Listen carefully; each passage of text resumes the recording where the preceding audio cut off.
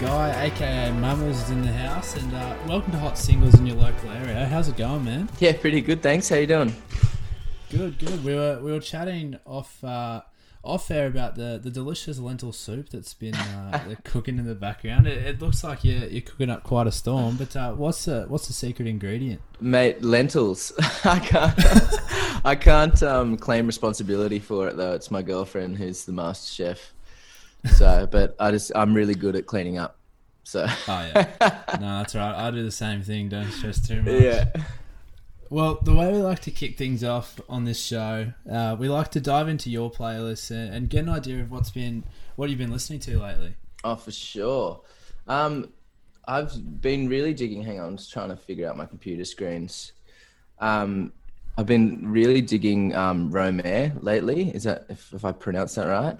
I think so. Yeah, he's on Ninja Tunes, but it's just like really abstract, cool, kind of slow dance music, but it's all just a bit twisted. So I saw he put out a track the other day, I don't know when it was, but it's like a new remix of Hone, Honne. I don't know, but yeah, it seems like everything that he puts out is just awesome. It's just like so different to anything else that I've been hearing lately. Nice. Let me grab another thing because I did do like some stuff down the other day too. You're in luck. Is it Feviland? Feviand? Fel Evand. She's an Aussie chick. She was Triple J's Unearthed Artist of the Week or something the other day. So I was just like chilling in the car and I heard her one of her tracks come on and it was fully like just caught me off guard and it was like a hell journey. And that one was called Ebb and Flow. So I was frothing on that. Yeah. I'm sure we're going to hear more of that. Absolutely. Other stuff that I've been digging is Bill Callahan. I think I don't even know if I'm saying all this right. But we're learning names here. Yeah. Yeah, I don't know, Spotify. So I've literally just put it on Discover Weekly and then there just seems to be gold that pops up. But he's this dude, I think pretty sure he's American, but he's like this, sounds like he's got the deepest voice ever. And I was thinking it's like this huge, like black dude in like the middle of nowhere in middle America or something. And it just turns out to be this like skinny white guy. It's just awesome, man. Like the songwriting and is just like so engaging, but his melodies are just like really like linear and chilled. It's amazing. Yeah. Hell yeah. It seems like a good bit of variety there, which we love. But speaking of new tracks, it'd be remiss of me not to talk about Alive, which is the newest track that we've heard from you, and it's a blissful and atmospheric little bop, but it's quite a step away from Mansion, which we heard earlier in the year. Yeah, it might be a bit of a cliche, but I guess important nonetheless. In that, you know, can you give us a bit of background and insight into the song? Yeah. I'm not able to see the reflection of the computer anymore. Was that really weird? So I just took my glasses off. They're actually just blue light. I can see pretty well. The blue lights aside, I mean, yeah, a bit of insight into the song and why you wanted to take it the direction you did and that sort of step away from Mansion. Yeah, for sure. Well, the Alive and Mansion were both kind of co-writes with the same dude. So they kind of went on a similar journey. The guy's name is PJ Harding, but he was making music in Oz back in the day under a name called Thief. I'm not too sure if you've heard of him, but he's like done a bunch of stuff with like Rule and a bunch of like real heavy hitting artists and stuff. So he's like based in LA now doing that. Like he's even writing like K-pop and stuff. Hell yeah. Yeah. But he was originally, when Mammals was like first like coming about, he was actually drumming in the band. Okay. And we like would always be touching bass, and then we kind of did our own things, but we'd have writing sessions here and there. So Alive was like actually like written, well, the first verse and the chorus was written in a night like years ago, and then we just never came back to it. And then we touched base like a year later or something, and then we were working on Mansion, and I think I finished Mansion first, and then we came hooked up just before we were finishing mixing that one, and we did the last verse and the outro of Alive, and then it was just like fully forgotten again. Just like sat around for a really long time with just like piano and the lyrics and stuff. And then I was cruising at my mate's house, and who I like always collaborate with. His name's Drew Carmody, and he writes, or his artist name is LDRU. Yes. And so you probably know some of his stuff, just like the hard-hitting electro and like Karmada and all that stuff. But we're just like good buddies from back in Manly and stuff. And I just played him that on the computer, and he was like, I think he might have been really hungover or something, but he was like, he's like, man, it makes me want to cry. And so we then like kind of brought it back to life, just producing it together. And yeah, it made it. It almost got forgotten, but it came around. Yeah.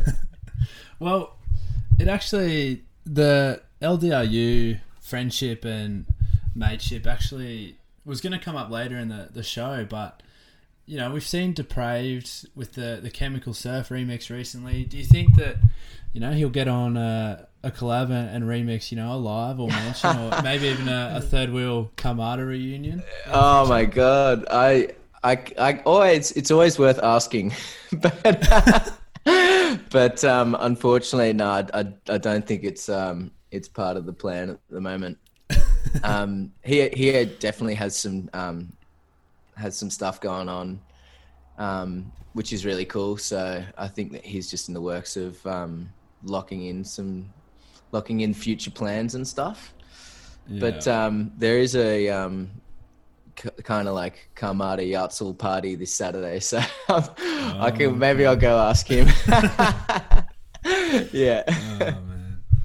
Well, what Max and I try and do on this show, especially when we are digging into new tracks, you know, it's boring to just sort of dissect a track based on its, you know, musical theory side of things. So we try and paint a picture for our listeners and sort of give them an experience or the best scenario to listen to a track. So we've had a little play around. We've got Alive down as like a beachy sunset, pondering life, or even like a late rainy night contemplating your decision to break up with your ex, and sort of like just an atmospheric tune. But what space were you in when you were creating it, you know, physically and metaphorically, and you know, if you had to paint an image for the listener, where would you place them? Yeah, I guess when writing it, the story kind of evolved or like came about just trying to I swear I would have been like really hungover or something, and it would have been late at night when we were writing it, and I'm pretty sure it was just like kind of trying to find this reason or like reaching out to a person. Like I can't remember if it was like I'm pretty sure I was single at the time and I'd like gone through a bit of stuff, and I was just like trying to, you know, those moments when you're like going, oh, if only they could like see this from my perspective, or like understand like what's my side kind of thing. So it's like reaching out and going, oh, if only. If only. But yeah, definitely the whole concept of it all is just like finding that connection with someone, and you know, it can be at the time, or it can be in the future, or it can be too late. Well, I'm actually impressed with that, because if I had that many drinks and was hungover, I'd be terrified to look at my phone thinking I've already told them when I was 10 cruises down. And I'm stoked you're drinking cruises. That's cool. I think it's the girliest drink every man wishes they could drink publicly, and I've taken it on board and gone, it's lolly water. I enjoy it. I'm just going to drink it. So fair enough. I actually did have a UDL the other day, and I was pleasantly surprised. It brought back a lot of memories. Yeah. I mean, don't look at the sugar content, but you know, you have 4 and you crash, but Yeah. it's a good time nonetheless. Totally. But you have filled the stage with artists like the 1975 and Vera Blue and even of Monsters and Men, and 3 artists who on paper have very little overlap in Venn diagram worlds. But what do you think is the crossover appeal of that sort of sound, and you know how, and you know, I guess from your perspective, what's, you know, your sound personally, you know, where's the crossover lie? Wow, that's an interesting question. It's a broad question. Yeah, well, for those, like when we were jumped up on tour with Of Monsters and Men, the kind of stuff that Mammals was and I was putting out was really atmospheric, kind of like cruisy, lush kind of vibes. Yeah. So I think it's a funny story, like how we actually got that gig back in the day. Was we were on tour with Owl Eyes. Okay. Do you remember those guys? And the booking, the tour manager for them ended up being the tour manager for Of Monsters and Men. And we got the gig during like the final shows of the first tour, and the lady was like, "Oh, it's so sick you guys got it." And she's like, "Yeah." We're like, "Yeah, that's awesome." She's like, "Yeah, it's because of your really small input list." Because we were just like a couple of guitars and like drums. So I think we were in the right place at the right time. But hopefully there is also a crossover with the music too. I mean, if you don't need a big backline, I mean, maybe that's something bands can learn. If you want to tour with the big bands, don't use a lot of gear. Exactly. I remember our drummer at the time, we were packing in at the Enmore and he forgot his drumming chair.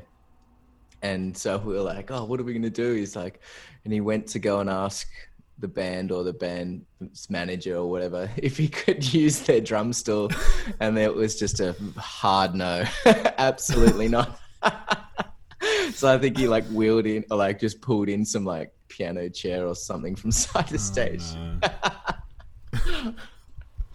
Bloody hell. I mean, it's better than using a desk chair, so yeah, you can't. Yeah, dude, my recording chair right now is the squeakiest thing. So if you ever hear anything during this, I'm sitting like so far forward on it to like not get it going. No, you're all good. And I guess, you know, we've really done our research on you. So, as well as, you know, doing the Mammals Project, you know, stealing Of Monsters and Men's drum chairs, you're also a composer for film and TV, and you have a few fairly well-known credits under your belt. Channel 10's Wrong Girl, for those that are into their Australian dramas. You did delve in deep. Yeah, you know it. But tell us, what's the process for pulling together a backing track for, you know, an emotional monologue or a scene transition? Will you be Hans Zimmering or Ludwig Göranssoning anytime soon? Yeah, well, yeah, the process for that is it depends what you're working on. Say you're kind of within the limits of what the audience is going to want to hear. So it's quite a specific brief depending on what show you're working on. But say if it's for like The Wrong Girl, it's like primetime TV and it's like very generic kind of like rom-com stuff. So you kind of just like plonking along with a bit of guitar and like acoustic percussion and just keeping everyone happy. Yeah. But recently I also did the music for Informer 3838, which was like an Underbelly, the new Underbelly kind of thing, which was on this police informer, Nicola Gobbo, who's actually still in hiding right now because everyone that she like, you know, informed on is getting out of jail now, and she sued the Victorian police and all this stuff. But it's like the most incredible story, but it's like, yeah, still really, really relevant. So this show was actually crime music. So if you've seen Underbelly, it's exactly the same kind of vibes, but there is more creative license to create your own thing with that, because the music just needs to be like really out there, or like individual or unique, or just something that you haven't heard kind of before, just because it's like borderline horror. So the process of that was actually really, really awesome, because we're just like, I was doing it with another composer whose name is Michael Yuzerski, who, you know, if you watch TV, you would have been listening to his stuff around the world. But yeah, we kind of had like these guitar tones going through all this crazy effect rack, and just kind of like you wouldn't even know it was an electric or anything, and that was kind of like the theme for the show. But yeah, it was just that is like that side of it, but also the process is there is always a direction, and they always have reference music on there too. Yeah. So they'll be having the pictures cut to music, or like they'll find music for the pictures, which are setting the mood and the kind of vibe and direction you want, and then you can kind of go your own way from there. So it's a really good starting point to create the emotion that you want, but then you kind of do your thing. And hopefully it's, yeah, there'll be a lot of back and forthing, but yeah, it's really enjoyable. Yeah. Well, I mean, we might end up seeing it on, you know, most heartbreaking movie moments on YouTube one day. Yeah. Maybe. Otherwise, I was going to say, would you go down like a Foley artistry track as well while you're there? I mean, pick up a special effects sort of. Yeah. You know, I reckon that could be a hit. Well, dude, I just ordered a Zoom microphone, like a portable recorder.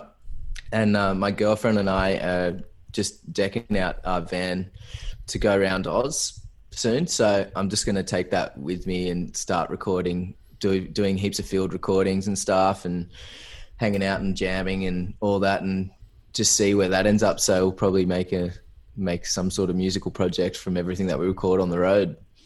There you go. Yeah, you knew it. Exactly. Mammals, the Foley artist. Yeah.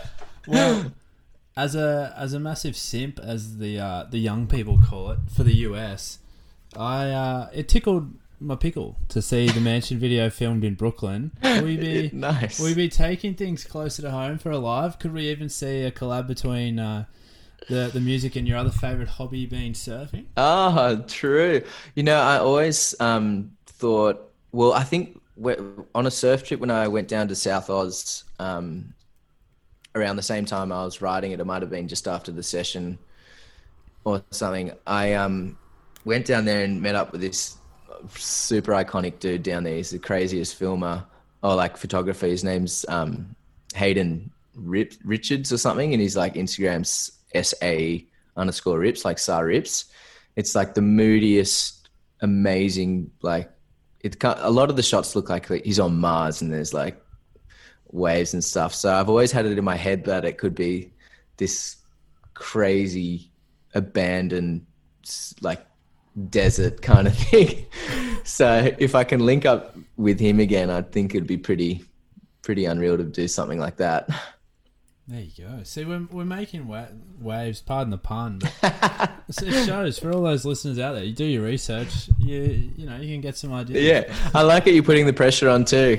Like, when's it coming out? What's it going to be? It's getting me motivated. It was more of a way just to talk about surfing, I'll be honest. But, well, in SA, I mean, for those who are, you know, into the great white stuff of the world, it's the hub for all things cage diving, and absolutely. If you want to get attacked by a great white. But have you ever? This isn't even on the run sheet. Have you ever sort of encountered the big white pointers on your endeavors? I have. I live in Mollymook now, which is probably some of the best surf on the East Coast, for sure. And there's a couple of spots down here that are pretty notorious for it.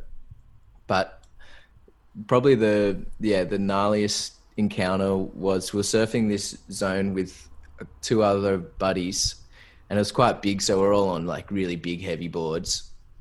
And so I was paddling back out after a wave, and my friend was just like locking into like a really late deep one on a big board, so he can't really change his line, and I didn't have time to duck dive or bail my board, so I just kind of like pushed the board to the side and just ducked under, and he went straight over the top and ran over my board.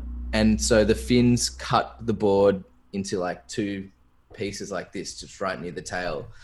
And when the next wave came, it smashed my board, broke, and I washed in around these rocks.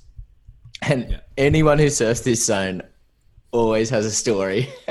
So I'm getting sucked into the rocks, trying to get like swim in to get onto the shore, but I can't because the current's too strong because the waves are quite big. And I'm getting pulled down by the leg rope and what's left of the board. And so I'm struggling with that. And I look over to like towards land because it's kind of like out on a finger like this. So I'm getting washed in.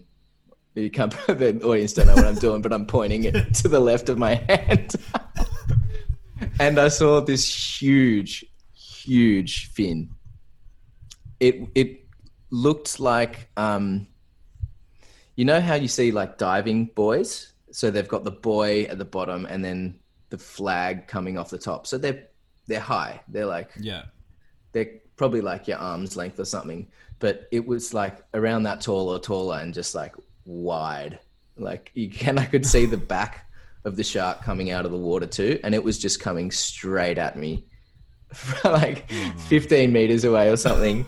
And I was just yelling for my buddy who ran over my board, and because he was trying to help me, and because I was just like, shit, shark, like help. And I couldn't swim, and I had to rip my leg rope off, and I lost the fins and stuff, and I scrambled onto the rocks, and we didn't see it again. But my mate just said, holy shit, dude, your eyes were like popping out of your head. Oh, man. That's my worst nightmare. That's terrifying. But it's like a good story. It does. I didn't get a new board after that from that guy either. Oh, man. Well, Guy, thank you so much for jumping on board and having a chat. We really appreciate it. No worries. Thanks for having me. And for all those listening, make sure you jump on Spotify, Apple Music, whatever you listen to music on, and stream Alive. It's the new track from Mammals. It's a bop and a half, and it'll make you want to just go down to the beach and admire it for what it is. But for all those that want to get in contact with you and sort of admire the work you're doing, how's the best way for them to do that? Probably just on the socials, whatever. Just flick us a message, and I'm pretty bad at them, but I'll give it a crack. Awesome. Well, thank you so much again, and thanks for having me, mate. It was a pleasure.